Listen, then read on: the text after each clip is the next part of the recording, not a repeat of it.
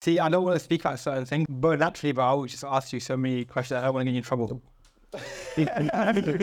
Bro, it should be fine. Nah, let's just keep it. No, now I want to know the question. I would ask you what taking over looks like in practicality. Yeah, no, I can answer that. Why would I get in trouble? Okay, cool. But I'm not scared of no one, bro.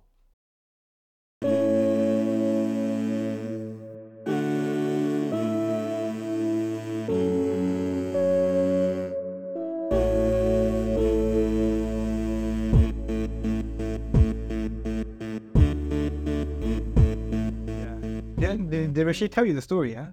No. Of this? So basically, my wife bought me this book. She waited for my birthday. You didn't tell me that story. Oh, my wife bought me this book. Yeah. Yeah, and it's just been in my house. And I've read parts of it. And I actually saw your name, and I was actually thinking in my head, I should ask Rashid to reach out to his brother. And it was literally like the day before Rashid sent me this message. And I see my inbox, because I'm looking at it, I'm like, when I was reading on Nabil Al-Kinani, I'm like, I looked him up, Wembley this, Wembley that. I was thinking we should invite the brother on the podcast. But we were really busy. Yeah. And a day later, I look on it, and I see a message from Rashid about Privatise and Mandem. Yeah. I'm like, Rashid doesn't read this type of book. Why are you going to read about Privatise and Mandem? Bro. I'm joking. And then I sent him a picture of my book. Yeah. And then he's like, yeah, you were at school with his brother. I'm like, small world. Yeah, man. Mashallah. Did she ever explain to you why she bought it for you? Where she thought the commonalities? She thought the work that we do, Yeah. reading this would be interesting, Yeah. especially for like safe spaces that we build and stuff like that. Yeah. And then the other thing that this value you asked him, I would have spoken about. Yeah. I want to ask you about like your own personal stories of people getting like Section 21. Oh, as in that? It's never happened. It never happened. Not to my knowledge. Okay.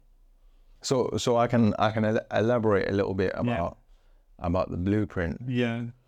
So to give you a bit of context, I grew up on the Chalkwood estate. Yeah. And I don't really have any business in the built environment industry. Yeah. And I grew up with my formative years, my teenage years, next to a construction site in Wembley.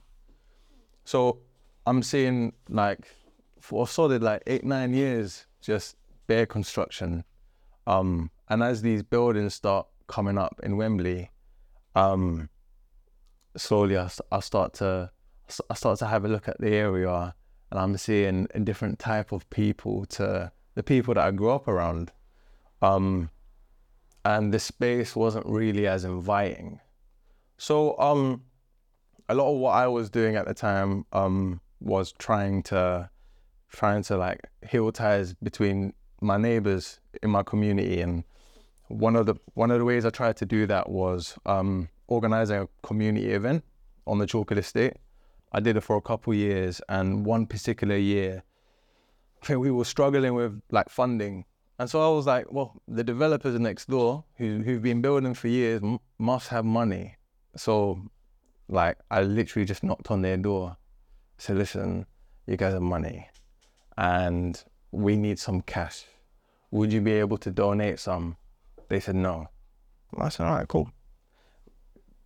But if you want, come to my event just to show you what sort of people actually were here before you built. So they came and they were impressed and they went off. I then started an internship. I graduated in biomedical sciences, so completely unrelated to this, but I didn't know what I wanted to do. George the poet was doing an internship. He advertised for it. I applied, alhamdulillah, I got in. So I was working there for a couple months, and as I was reaching the end of my internship, I got a random email from the developer next door. And they said, yo, like, we were really impressed with the event that you invited us to, and like, part of what we want to do is try and connect local communities to what we're building here. So, all right, cool. I told George, and George said, Nabil, like, none of the Mandem work in urban development, at least none in Northwest London who's connected to people. So with his blessing, he was like, go and take the job. And so I learned quite a lot about like the tricks of the trade and the power that a developer has, the power that a landowner has in Britain.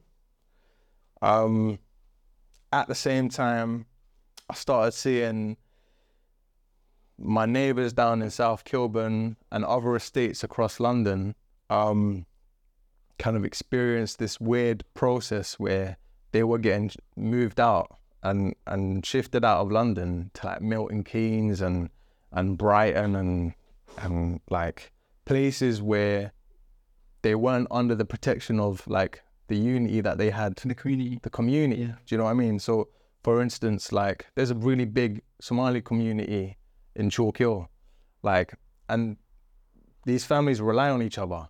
So like they have like community financing where like everyone pays into a pot, and it's like community banking and like they all speak the same language, and like you walk down Wembley High Road, some of these aunties run shops here, do you know what I mean?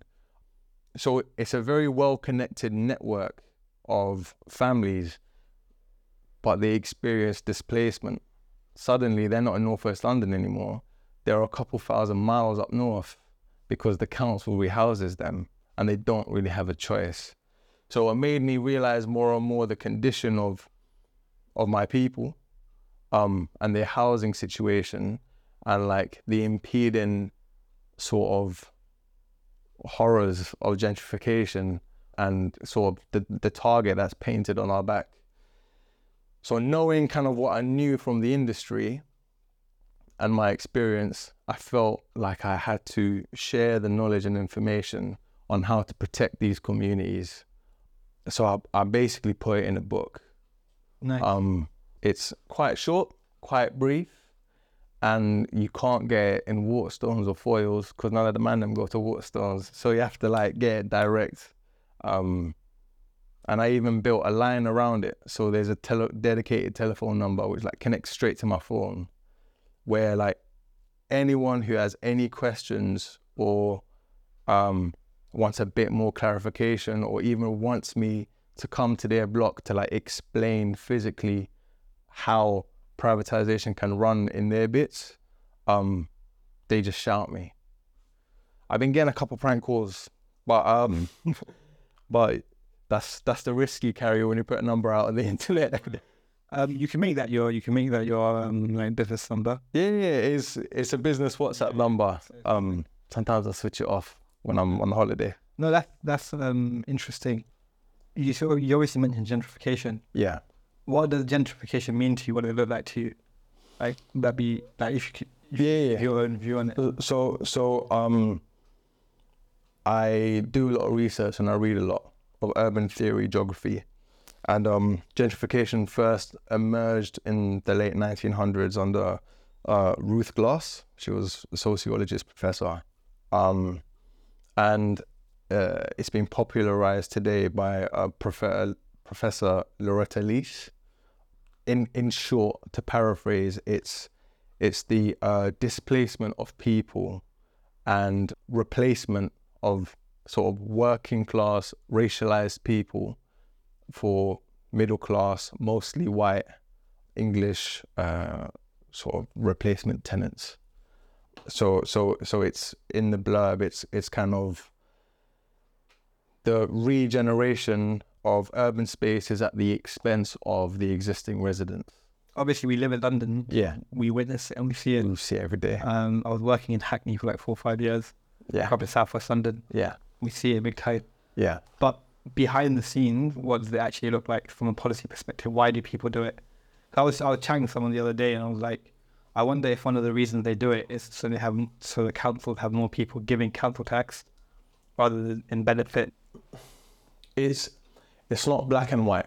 Yeah, we need to kind of appreciate that there's a number of boroughs in London, each with their own financial systems and structures, each with their own pressures. What we can be sure of is since we've had a Tory government, which was voted in 2010, the amount of funds that goes from the treasury to local authorities has been slashed tremendously. So local authorities have much less resource. What they had during the 2010s was land. And within that land, they had a lot of social tenants. Now, some of these social tenants are going through real life issues, some of them requiring support. And to generalize, they were a drain on council resources. So the maintenance of these housing estates owned by councils cost money. Any sort of housing subsidies that's paid to these tenants costs money. Any youth programs, anything that contributes to the benefit of the community costs money. Now, councils already are in the red. They're experiencing sort of very, very low cash flow, and they need to find a way to get your bins collected. They need to find a way to fill potholes on the street. So they also need to find a way to make money. So they sell land, in short, and they usually sell it to the highest bidder. So they look to the private sector to hit two birds with one stone. It's the removal of a cost to the council in housing estates, and it's the gain of cash from the sale of land. So it's a bit of a like precarious situation where the council's hands is almost forced. And so the premise of privatization is clearly local authorities, those who are charged to take care of us, are failing to do so and are making decisions at the expense of the people they're meant to be taken care of. So I feel like we're a couple generations in now. The Mandem are in a position where we can take care of ourselves, and we no longer need to offset the responsibility of like our homes to people who essentially have their hands tied. Does that make sense? Yeah, no, I understand that. In terms of some of these thoughts, they're not actually my opinions. Of course. I'm asking to just properly understand. Of course. So like in terms of the new developments that you see, Yeah. do you see them as a good thing? Is it necessary, or like how do you see them potentially?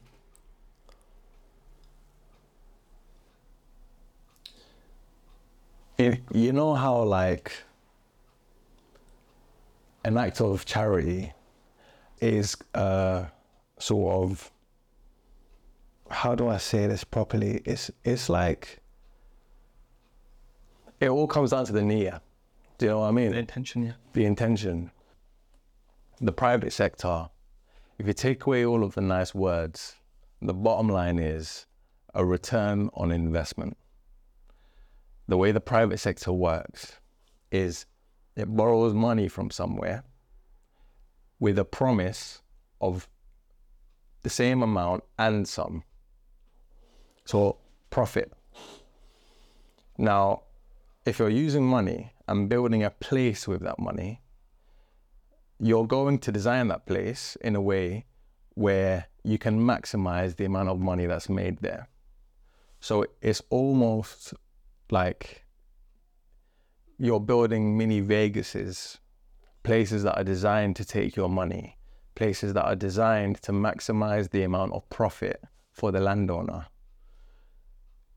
If London in its entirety gets built by the private sector and it becomes a city designed in a way that's meant to take your money, I don't think it would function well as a city.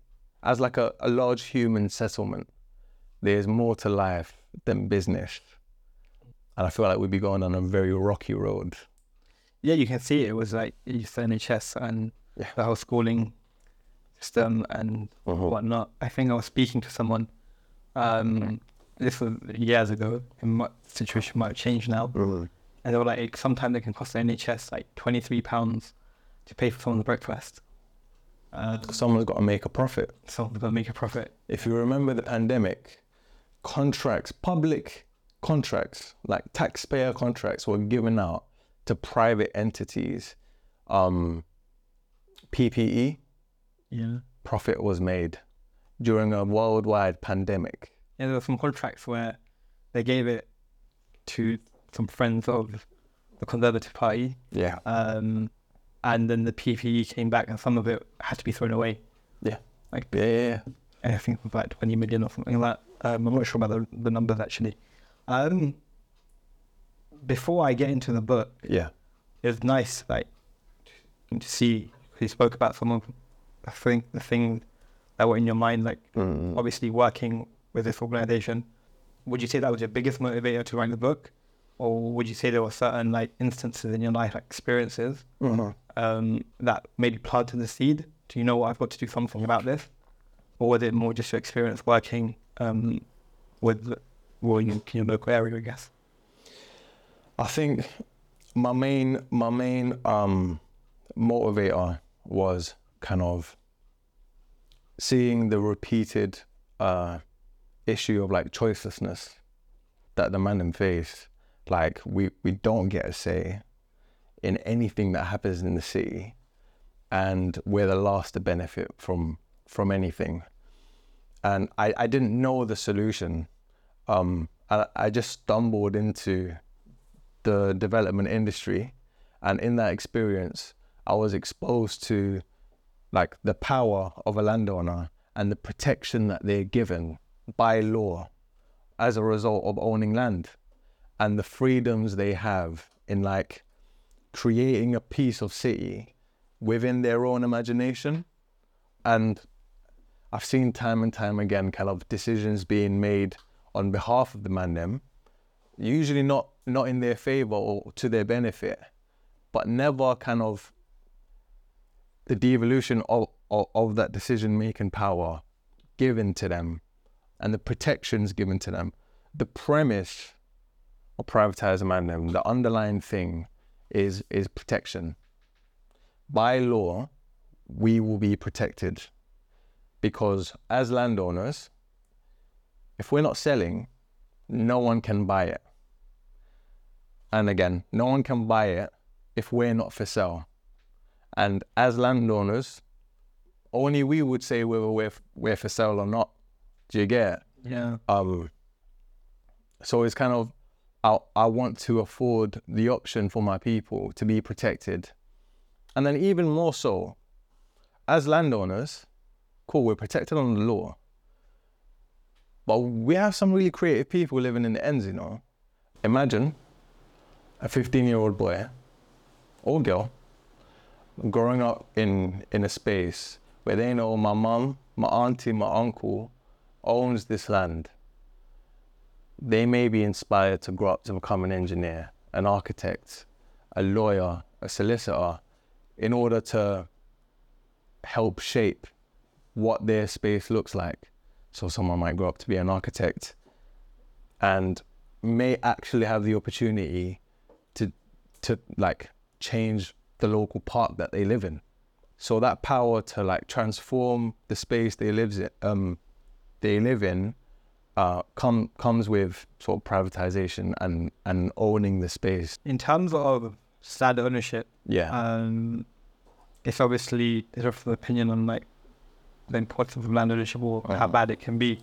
Just for clarity, what's your view on people like buying up houses just to put on rent? It's not my place to like criticize people. I understand we live in a time where people may be coming out of an economically poor situation, and one of the ways that you can generate income is through that. Yeah. The issue I see with let's not speak about someone who might have one house on rent, but like you got on Instagram, you have really sponsored posts on join my course, so you had to spend like. All right. In short, the commodification of shelter is a widespread issue. Do you know what I mean? Yeah. If you have to work to be sheltered, you might be building a society that excludes people. Yeah. Think of your single mums. Think of disabled people who may not be able to work. People who are retired. Like commodifying shelter and expecting rent every single month has its like negative attributes as well as its positive. So it's a morally grey area. I think it's a case by case. Like some of my views on it. I'm not speaking about Islamic law here. Yeah. Right. Right. Even from my understanding of Islamic law, there can be some stuff around this because of an urgency of our time. And normally, the state would like, it's happened in Europe where land itself has been like deprivatized. Yeah. It's gone back into the public control. Yeah. I think it's the idea of people buying houses to put on rent. Yeah. Like you said, it forces you to take up the rental price. You have spaces that should be like a 1-bedroom flat that have been made into 2 or 3-bedroom flats. Yep. And ultimately, by people owning more houses, it means someone else has less ability to own. And obviously, without the interest system being how it is, you wouldn't have a banking system anyway without it. You wouldn't have a like the whole way that mortgages are provided. That wouldn't exist. In the first place. No, that's interesting. But also, you know, the industry calls flats that they build products. So if you've commodified homes, you're creating products. What's the mark of a good businessman? Someone who makes a lot of profit. Yeah. So traditionally, if you have a set of products and you want to maximize the amount of profit, you're going to charge the most for your product. So that means you're going to cater for a specific portion of the market that has a lot of disposable cash. Now, if you build a city with this audience in mind, the high income, high disposable cash audience, you've built a city that excludes a sea of people. Do you know what I mean? Yeah. If we continue to build London in that way, you know, the new developments, the big ones, the London for beyond that, everything's being built. Do you know what I mean? All the 15-minute cities that we all know about that's cropping up. Yeah. That's built to provide products, maximize return on investment. You're excluding people. My wish in part of delivering this work is holding people kind of accountable to the homes that they purchase. So like when you buy, that's your home, that's your shelter. Don't turn it into a product. Yeah. Do you know what I mean? Because part of a community is the presence of people. Yeah, and even just like a big part of that, what builds a community is, so in the last, I've been in London again, traveling for a bit. Yeah. Maybe the last 8 years. In the last 8 years, I've probably stayed in 10 different places. Yeah. So I've stayed in South London. Yeah. To Angel, to Edmonton, to Archway, to Holloway, Finsbury Park, to Homerton, to Dalston, back at Finsbury Park now. Wow. Which means that I haven't had the chance to like even be a part of a community. Yeah. It's just been impossible. It's transient. Yeah. Like because I'm not able to easily own my own house. Yeah. Yeah.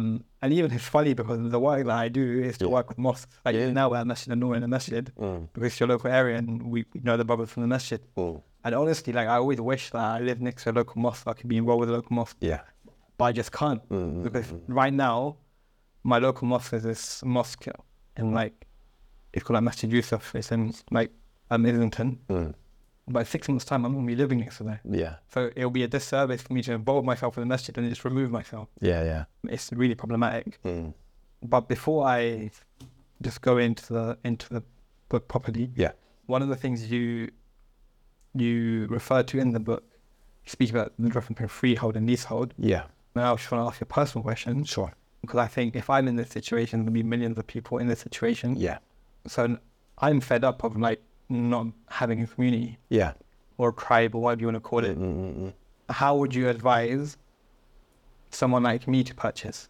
How would you advise someone like me to have a community within the current climate that we're in? And this isn't like a finance question. Yeah.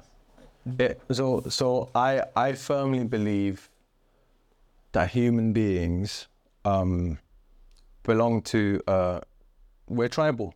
We're very, very tribal, and we may belong to more than one tribe. In my instance, I'm Arab, I'm Muslim, I'm also a Northwest man. Do you know what I mean? 100%. It's a realization I had myself recently. Yeah. London's like a big part of my identity. 100%. Yeah. I think we'd be doing ourselves a disservice if we don't acknowledge that part of who we are. Because if you go to Egypt, it's full of Muslims, but they can tell you're not Egyptian. Do you know what I mean? On top of that, if you went to Egypt and you saw someone from London, regardless of their ethnicity, you know they're from London. You know. Do you know what I mean? There's a certain way we get our hair cut. There's a certain way we talk. There's a certain way we walk.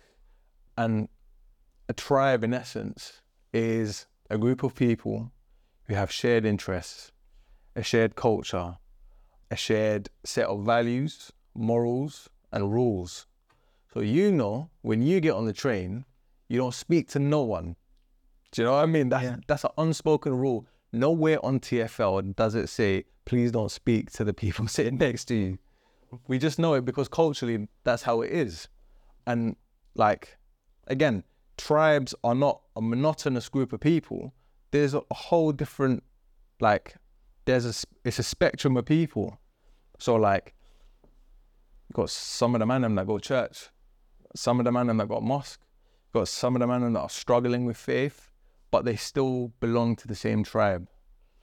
And so I think recognizing this tribe in Britain and how powerful it is allows us to come together, unite in the interests of everyone's preservation, happiness and benefit, because that's really what matters. Yeah. This dunya is fleeting, bro. So like, my main thing is happy life. You leave something behind for your kids, and like, you live clean. It's as simple as that. And like, that's the niyyah. Or the process of trying. Right. Or the process of trying, like striving to get there. So like, as long as we get those principles down, and that's our bottom line, when we start shaping the city and we start designing stuff, it's going to look a little bit different to the rest of London. Do you know what I mean? No, 100%. That takes me nicely onto the book. Fantastic. I want to go straight into glossary. Let's do it. Because as I was reading it, there's some words in here that you've written the definition for. Yeah. But I want to understand why you wrote the Of course. definition for. I want to test you on the definition. You're quizzing me? Yeah. All right. How would you define the Mandem, right?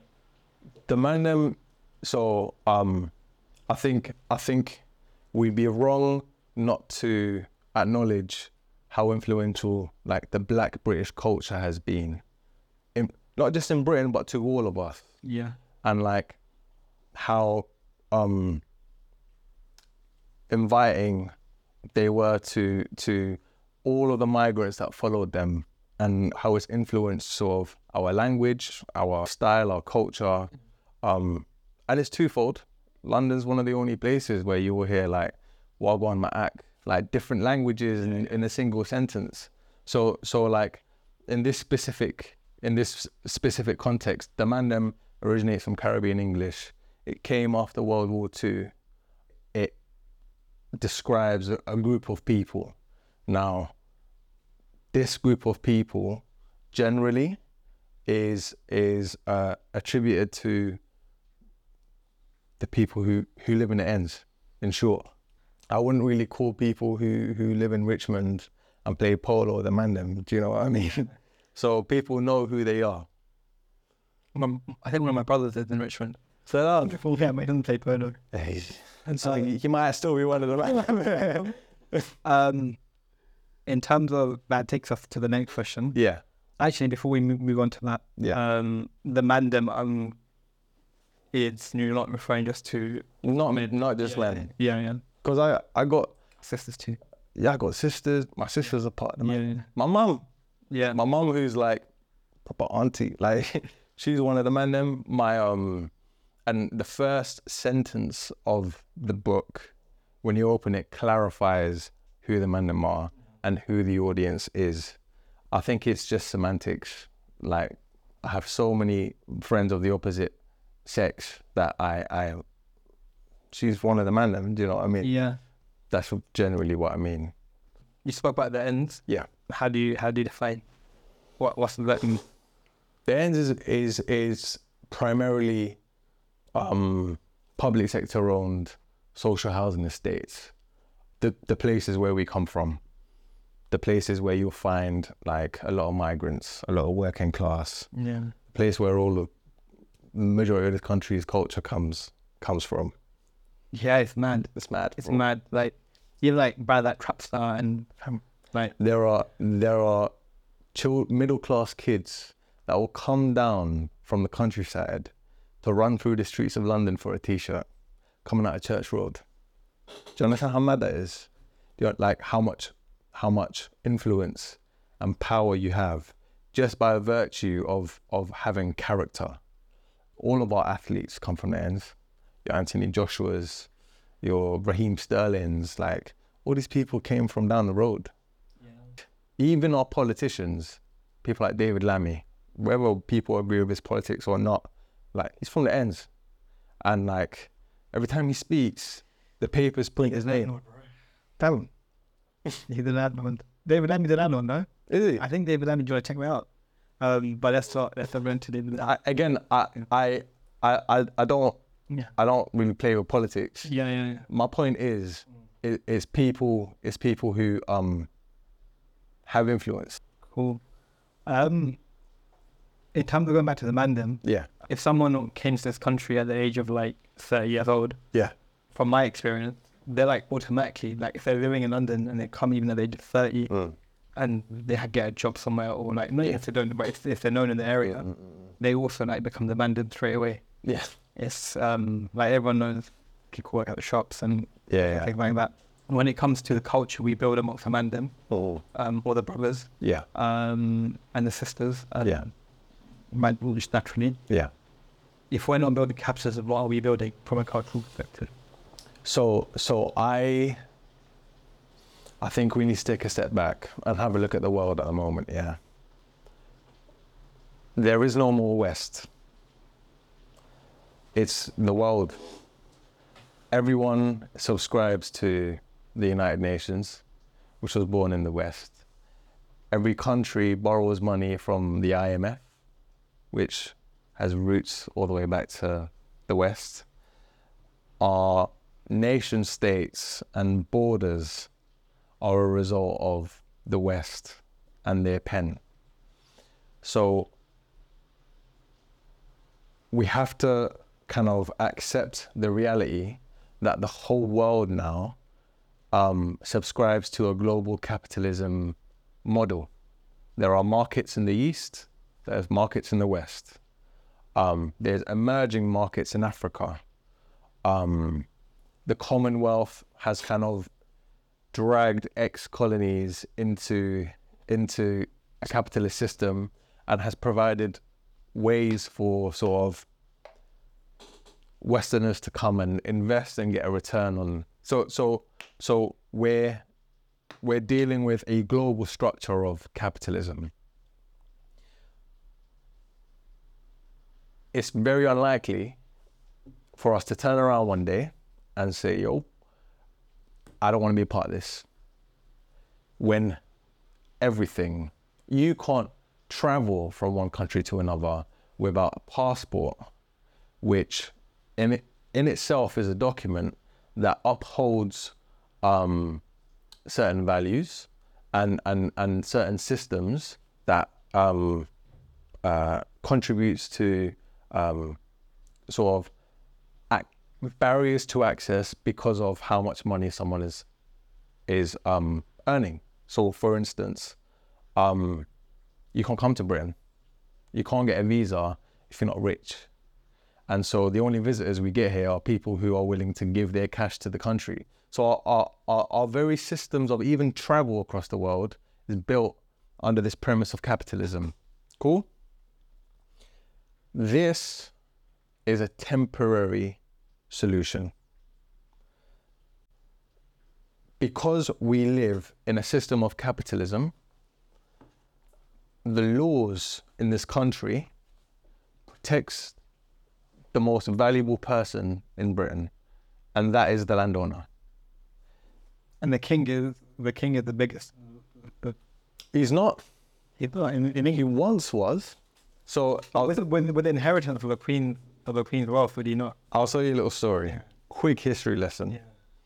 In the year 1000 something, William the Conqueror asked his people to go out into this island called Britain, and He's French, and he's French. he was French. He weren't even British.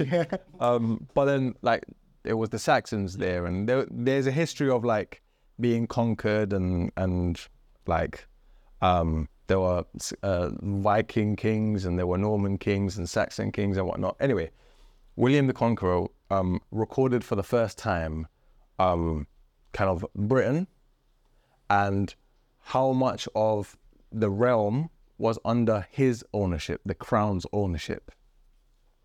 And that was when like the concept of land ownership started to emerge in this specific island.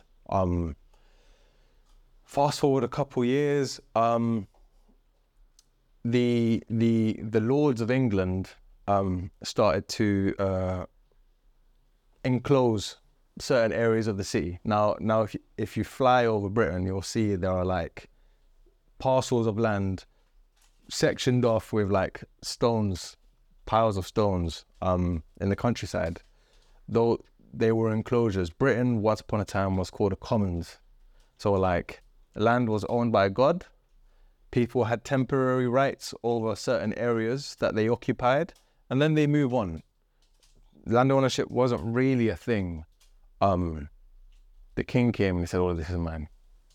The lords came and they said, "Well, okay, I want this, and I want this, and I want this." And the lords would fight the commoners. Now, this very concept went on to develop, and modern politics today has the House of Lords and the House of Commons. And the laws of this country is built around the lords, the commoners, the protections of a landowner who's trespassing, what's allowed to happen on a particular land, what's public, what's private. So the most valued landowner the most valued individual in Britain is the landowner. You become a landowner, you become a lord, you shape laws, you have a presence in parliament, you get to change the country. Do you know what I mean? Yeah. So this is ultimately what it's trying to do. It protects people and the spaces they live in. And what you do within these spaces is to the community's discretion. Do you get what I mean? Yeah. So like, if you want to have a different way of life, it can exist within this bubble that's protected by this country's law, rather than trying to tear down this country's institution, which arguably isn't realistic. It's not the best solution, and it changes people in the process. Whereas this is a surefire way to harness that power and to change things in the way that benefits the Mandem the most. The next thing that I was going to ask you and speak about, then we go back to the book. Mm. A lot of the Mandem, which is quite common now, for example, like Rashid brothers in Ghana. Yeah. Like, if I want to go back to Bangladesh, I can do that. If you want to go back to Iraq, you can do that. What's your view on like investing where we came from? Like, what's your views on some of these things? I think it's a responsibility. Buying the ends isn't the only solution. Yeah. Do you know what I mean? Yeah. Part of what we want to see is the redistribution of wealth from the global north to the global south. Yeah. So there's a concept that I'm working on at the moment called sister cities. For example, a real life sister city is London and New York. It's an actual agreement between the two cities where there's exclusive sort of trade preferences, tax breaks, school exchange programs. They celebrate each other's culture. Like there's a lot to a sister city relationship. Now, Stonebridge was to privatize, and it becomes its own city in its own right. Who's to say that it can't produce its own sister city relationships? So like, if there's a large Caribbean population in Stonebridge that has ties in Kingston, it can form a sister city relationship that way. It's interesting you speak about it. You know, the Spot Project. I've heard of them. You know, Muslim Bilal. Yeah. From resold. I don't know how well they are, and Abu Bakr. Yeah. Roadside to Islam. Yeah. Initially. I have a lot of respect for them. Yeah, so as you said that, it actually reminded me of their project. Yeah. They were from Brixton. Yeah.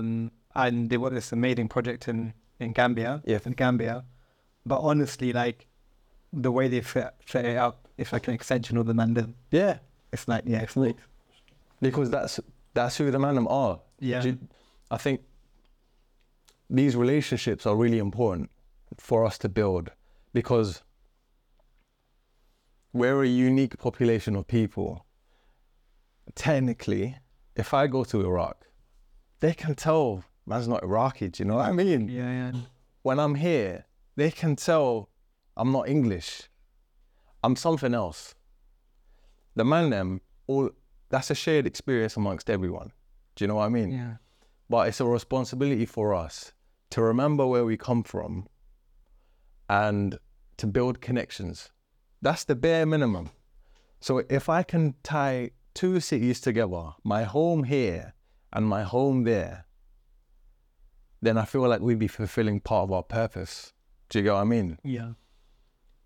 Rewind quickly. Historically, why is there so much money in the global north and not in the global south? Because of sort of a history of extraction, of theft. Yeah, of course. They wouldn't have the whole TFL system. You wouldn't have the TFL system. You wouldn't have sugar. You wouldn't have cotton. You wouldn't have tea. All this stuff grows in Britain. Yeah. Do you know what I mean? I think I read somewhere that there's trillions owed to India. There's trillions owed to the Caribbean. So it could be seen as a form of redistribution, where we could facilitate economic flow from where we're at in the global north to cities in the global south. So we're already starting that with the Spot project. Do you get what I mean? Mm-hmm. All we would be doing with privatizing the Mandem is having actual pieces of the city where we can house this activity and anchor it to the capital. Do you know what I mean? I guess a counter argument to that, I don't think it's one or the other. Yeah. But at the same time, if we're looking to sell here, we have to invest here as well, which is what the book's about. The only reason I'm saying that is I don't want people to understand that earlier we had a podcast with Iqbal Asim, who's the founder of the National Zakat Foundation, and we had a really good conversation there about just the importance of like using our zakat in here, because there's so many people struggling here. And not just even struggling, there's so many causes that we need to get behind here. So I know definitely we've gone through like a lot of the glossary already, because we spoke about gentrification earlier. What did you, when you wrote the book, what was your aim for it? Like what was your objective? What did you want out of this book? So I would describe the book as being split in 3 sections. The first couple chapters is explaining why. Why is this guy waffling and talking about the need to own the spaces we live in? I describe sort of the political history. I describe our condition in this country. And I kind of allude to some of the inherent value that we create just by virtue of being who we are in the spaces that we occupy. The second part is literally a blueprint. It's what I've learned in my time in the industry. It's a step-by-step process using, like, referencing in very plain English, like the legislation and the laws required, the people you need to bring on, and the sort of from beginning to end process of owning the estate that you live in. And the final part, the third part, is a section that describes the consequences of doing so. So if you do buy the ends, what's within your control? What can you do? What sort of responsibilities do you have? And then the final chapter is reminding people this isn't a tomorrow solution. Do you know what I mean? Like, it's going to take years. It's going to take a number of years for us to bring the Mandem together, to even get used to the idea of land ownership, to even get used to the idea of uniting, to make people who have been convinced that they're powerless and they hold no place in this country, to actually have a vested interest in the spaces that they live in. Bro, we got a very complex history with the ends. Like, I love my block so much, but I've lost a lot of people to it as well. So there's certain conversations that we got to have with our peers about our condition and how we can make it better. We got to have conversations of, like, our lifestyle, where our money is going, how we can kind of have a North Star, a shared mission with the intention of bettering our condition. You hear the moss cat? Can you hear the moss? Yeah. He's like, oh, man. Yeah, and I guess it goes back to what you're saying, like, Yeah. the laws for the landowner. Yeah. If we want to have some of our own values and our own way of living, we at least need to, like, own our own land. And I think, like, you know, right now is not a more important time to maybe read something like this.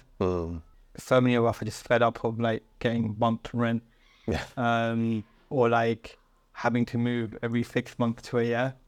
Just check the cat. Yeah. I don't know how it's fine. There's beefs. Yeah. Just 18 minutes. That is so funny.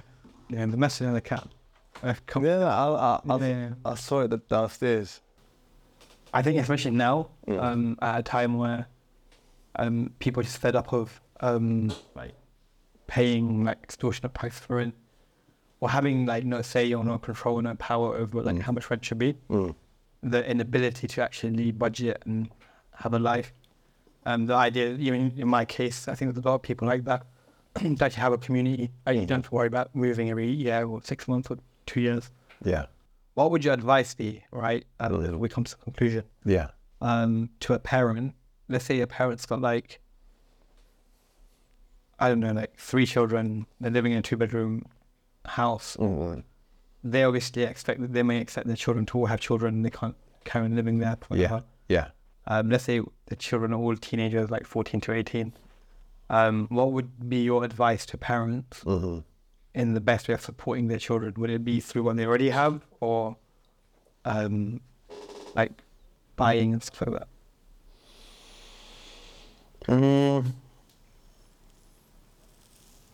So that's a tricky one. That's what. If the bare minimum, all right, it's not my place to advise how people should like deal with their lives. But I think one of the most beautiful gifts you could leave for your children is the guarantee of shelter. Put simply, in whichever form that may come, that's like completely up to the parents. But I think ensuring that your children have a roof over their head gives them one less stressful thing to worry about in this mad dunya that we live in. For me, right, a big part of my work, Yeah. it would be my belief in Allah, right? Yeah.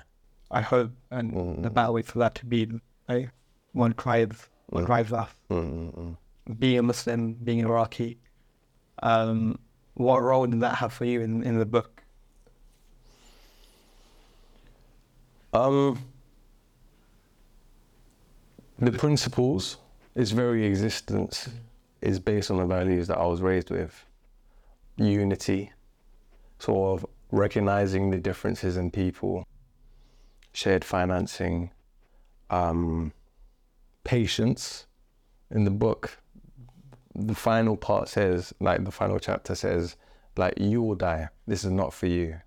Selflessness is a characteristic I would attribute to Islam. Like, we're Muslims, we surrender ourselves to Allah. And even the sunnah of Allah, right, is how we treat other people and how Allah treats us. You know? There you go. So I think fundamentally, to think as a collective, to think for your tribe, to think for your neighbors and for your people is an Islamic characteristic. It's an Islamic behavior. So that's kind of what underpins all of this. So I would say it's the very essence of it. No, I really enjoyed the conversation so far. I think right now we obviously have a cost of living crisis. Yeah. It's hard. It really is hard for people, you know. I don't mean this in a way to look down or that it's necessarily even purely a bad thing. But on an individual level, I'm not saying it's a bad thing. Yeah. On a community level, I think it's a bad thing because of how we've got there. Yeah. But like, I think when people are going, like, majority of people that are now, not majority, a lot more people that go to food banks that have jobs. Yeah. I speak to people that, parents that, subhanAllah, like, some of them would, like, there's people that I've spoken to just in the last couple of days that they're not even being able to eat enough food so they can have food for their children. How do you think, what's our role? We work with mosques. We train mosques on how to, like, create a safe space or have a hub for teenagers. Yeah. What do you think the role of, like, community space, whether it's a mosque, whether it's a business, a small business, someone's the leader, someone in the time that we're in now? Yeah.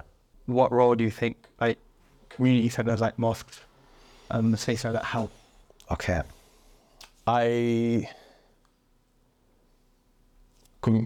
Centers like the one we're in today, they're a lifeline for people. We are definitely in a crisis. I think some people would want to interrogate why we have the poverty that we have today. And let's not pretend like poverty never has existed. Once upon a time, in a land very far away, like, there may have been two farmers.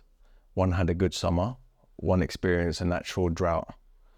We have systems in place to, like zakat, that equalizes and provides opportunity for balance. What we're living in today is a man-made system of poverty.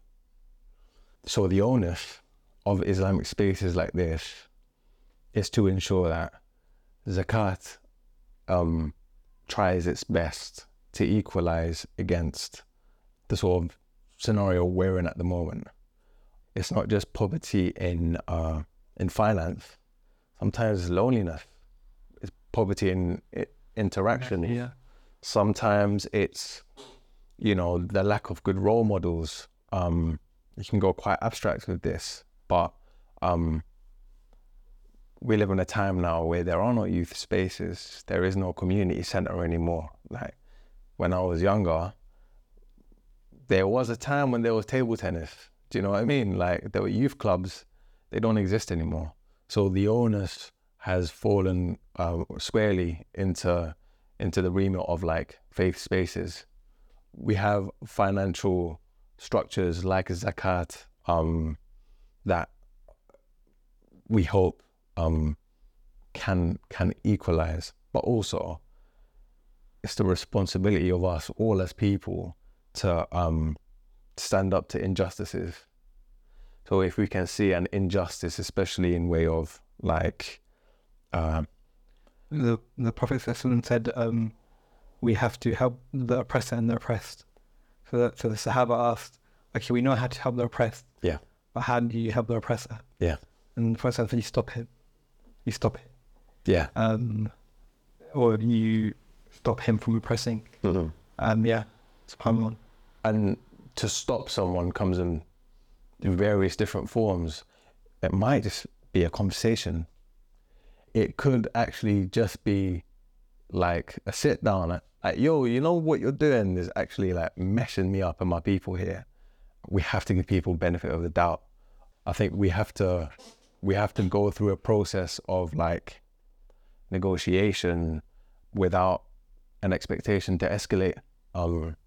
Can you mind if I just add something here? Of course. I also think sometimes when we make friends that are like higher up than ourselves, yeah, or we're in circles, we might have parents, even let's say someone from a middle class English family listening to this, and they might have parents that have different beliefs than they do. I think sometimes we can avoid like having the difficult conversations because we're scared. Yeah. But I think with love, the most important conversations are actually with the people that we have relationships with. 100%. I think it's something we really miss out on. And I think in community spaces you can actually have these type of discussions. Yeah. 100%. And maybe you have that stubborn uncle. That stubborn uncle's not going to listen to anyone. But if you're his nephew and you're the nephew that he loves, he might actually listen to you. Yeah. And obviously with love, right? And obviously with everything we do, I believe we do it with love, like sincerely with love. And I think sometimes we belittle the impact we can just have in these type of conversations. SubhanAllah.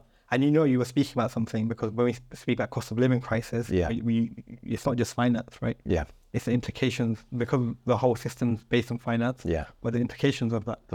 And even just the way media is going, how fast it's evolving, people are struggling to keep up with it. Yeah. So before we speak about mosques, I would personally strongly advise anyone that has a local mosque or a community center to offer your help. Yeah. I think mosques, generally from my experience, in the last year we've trained 20 mosques ourselves, but they need people to be committed and involved. And I really think that if you have time to give, whether it's a few hours a month, a few hours a week, a few hours a day, give your time, and then give your opinion and your thoughts. Because the mosque also needs your opinion and your thought and your ideas if you're from the community. Yeah. No, I think that was really just clear for the conversation. I hope that we can sit down again like this. Of course. You're my friend now. Yeah. So, you're my brother now. We have hubs in North West London with you we work with, from Housing to Wembley, Kingsbury, Meal West, Acton, where we are now. But definitely be look forward to working with you on some of these hubs as well. Yeah, for sure. In terms of, you put your number there. Yeah. It's available for people to contact you. The first port of call is www.privatisethemandem.com. Everything is on there, the number, the Instagram, the book. And yeah, it will be me on the other side. I don't really have a team, it's a one-man show. So نجد كان لا من أبسي سبحانك اللهم وبحمدك ونستغفرك ونتوب إليك. السلام عليكم ورحمة الله وبركاته. وعليكم السلام.